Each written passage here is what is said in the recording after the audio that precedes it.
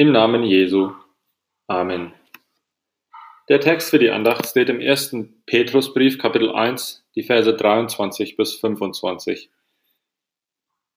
Denn ihr seid wiedergeboren, nicht aus vergänglichem, sondern aus unvergänglichem Samen, nämlich aus dem lebendigen Wort Gottes, das da bleibt.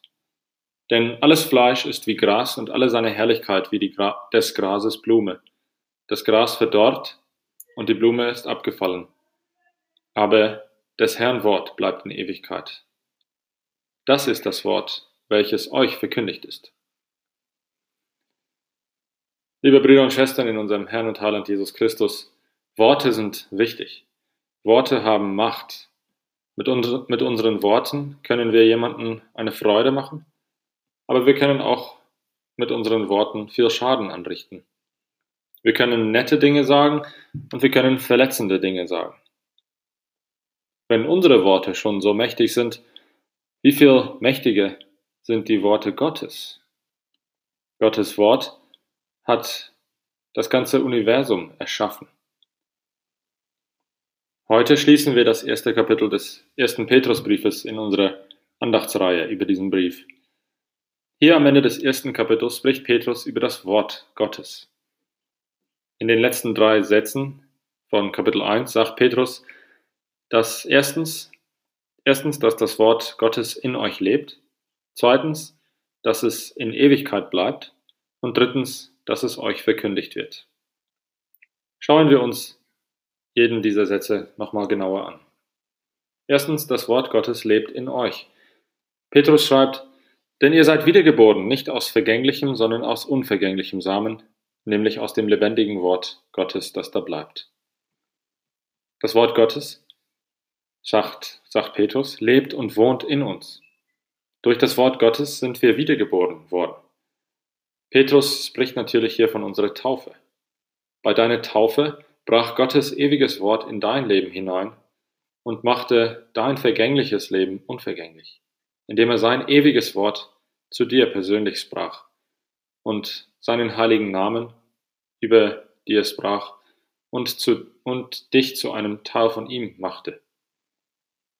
Gottes Wort und das Wasser in der Taufe haben bewirkt, dass du wiedergeboren bist. Gottes Wort lebt jetzt auch in dir. Zweitens, das Wort Gottes bleibt in Ewigkeit.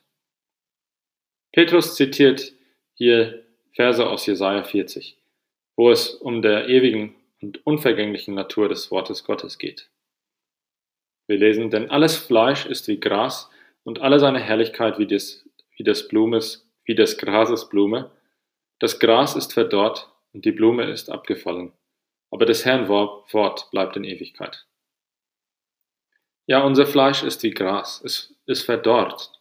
Die Vergänglichkeit unseres Fleisches steht im Gegensatz zu der Ewigkeit Gottes und die Ewigkeit seines Wortes. Durch die Taufe wurden wir zu einem Teil Gottes gemacht. Unsere sterblichen Leibe wurden mit ihm, mit seinem ewigen Sohn vereint, der im Johannesevangelium auch das Wort genannt wird. Deshalb werden wir nicht tot bleiben, auch wenn wir den irdischen Tod erleiden müssen und unsere Körper verwesen werden. Doch so wie der Körper des ewigen Sohnes Gottes Jesus Christus auferweckt wurde, so werden auch unsere Körper auferstehen, weil wir mit ihm vereint worden sind.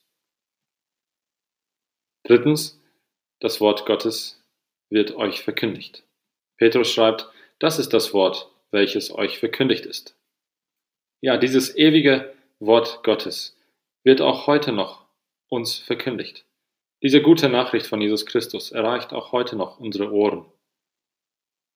Am kommenden Sonntag werden wir von Jesus aus unseren guten Hirten hören. Er ist unser Hirte und wir sind seine Schafe. Wir hören seine Stimme und wir folgen ihm nach. Als getaufte Kinder Gottes hören wir seine Worte. Durch sein Wort des Gesetzes sagt er uns seinen Willen und er zeigt uns, wo wir seinem Willen nicht gehorcht haben. Er gibt uns sein Wort des Gesetzes nicht, um uns den Spaß zu verderben, sondern weil er weiß, was das Beste für uns ist. Der Hirte ruft uns zurück auf seine guten Weiden. und weg von gefährlichen Weiden. Seine Worte ändern sich auch nicht, weil wir als schlaue westliche Menschen sie für überholt erklären. Nein, seine standhaften, unvergänglichen Worte, selbst seine Worte des Gesetzes, bleiben für uns heute gültig. Sie rufen uns zu ihm zurück und zeigen uns, wenn wir in die Irre gegangen sind. Aber das Wort des Gesetzes ist nicht das einzige Wort, das wir hören. Gott sei Dank. Wir hören auch das Wort des Evangeliums. Wir hören die gute Nachricht von Jesus Christus. Wir hören die tröstliche, gute Botschaft von der Vergebung unserer Sünden, die wir in Jesus Christus haben. Gott sagt, ich weiß, dass du auf Abwege geraten bist, und wir alle geraten täglich auf Abwege, aber du bist mein. Ich habe dich bei deinem Namen gerufen, und ich werde dich nicht im Stich lassen. Deine Sünden sind dir vergeben. Und seinen Worten dürfen wir vertrauen. Amen. Lasst uns beten. Herr, dein Wort ist meines Fußes Leuchte und ein Licht auf meinem Wege. Ich danke dir, dass du mich durch dein Wort wiedergeboren hast. Bleibe bei mir, bleibe mit mir, mit deinem Wort. Führe mich und leite mich und tröste mich mit deinem Wort. Im Namen Jesu. Amen.